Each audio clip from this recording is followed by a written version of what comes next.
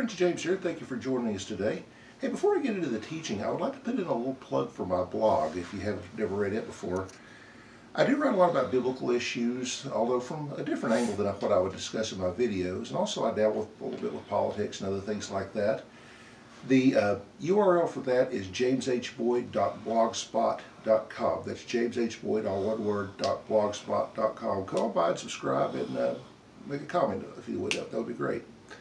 Anyway, in our last lesson, we looked at Jesus' teaching in his hometown synagogue from the prophet Isaiah.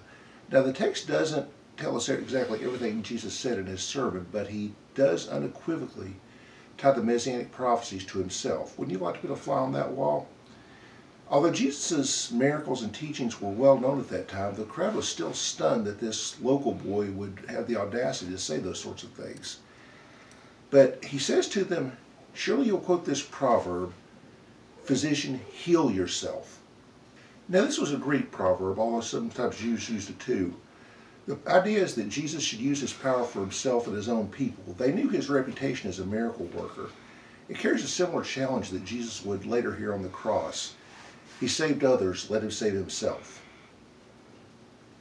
And you'll tell me, do here in your hometown as we've heard that you did in Capernaum. Of course, Capernaum was the site of a number of Jesus' miracles, both before and after the events discussed here. For example, it was the hometown of the military leader we discussed in episode 14. And after this, it would become a key place in Jesus' ministry going forward, as we'll see in the next lesson. He goes on to use another proverb that also may have been commonly used at the time: no prophet is accepted in his hometown. As you probably know, many of the prophets in the Bible were violently rejected by their own people. And often it was people who were complete strangers and outsiders who would receive the message and blessings that went along with it. And that certainly was the case with Jesus. And he illustrates this with examples from the lives of Elisha and Elijah, but not in the way that people were expecting. In verses 26 and 27, Jesus referred to a time when a horrible famine was in the nation of Israel. But how many people actually received God's help? Only one, a Gentile woman in the land of Sidon, who fed the prophets. You can read that in 1 Kings chapter 17.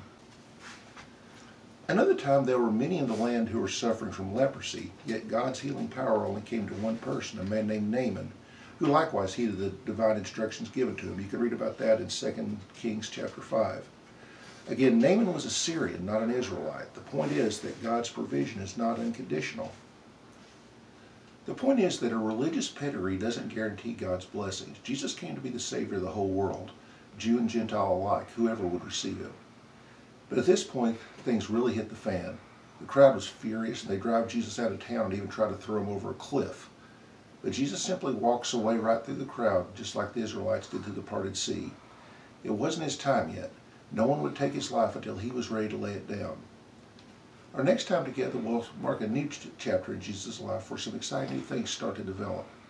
Until then, please like and subscribe if you haven't already, and help us spread the word. As always, keep it real, friends. Thank you for joining us.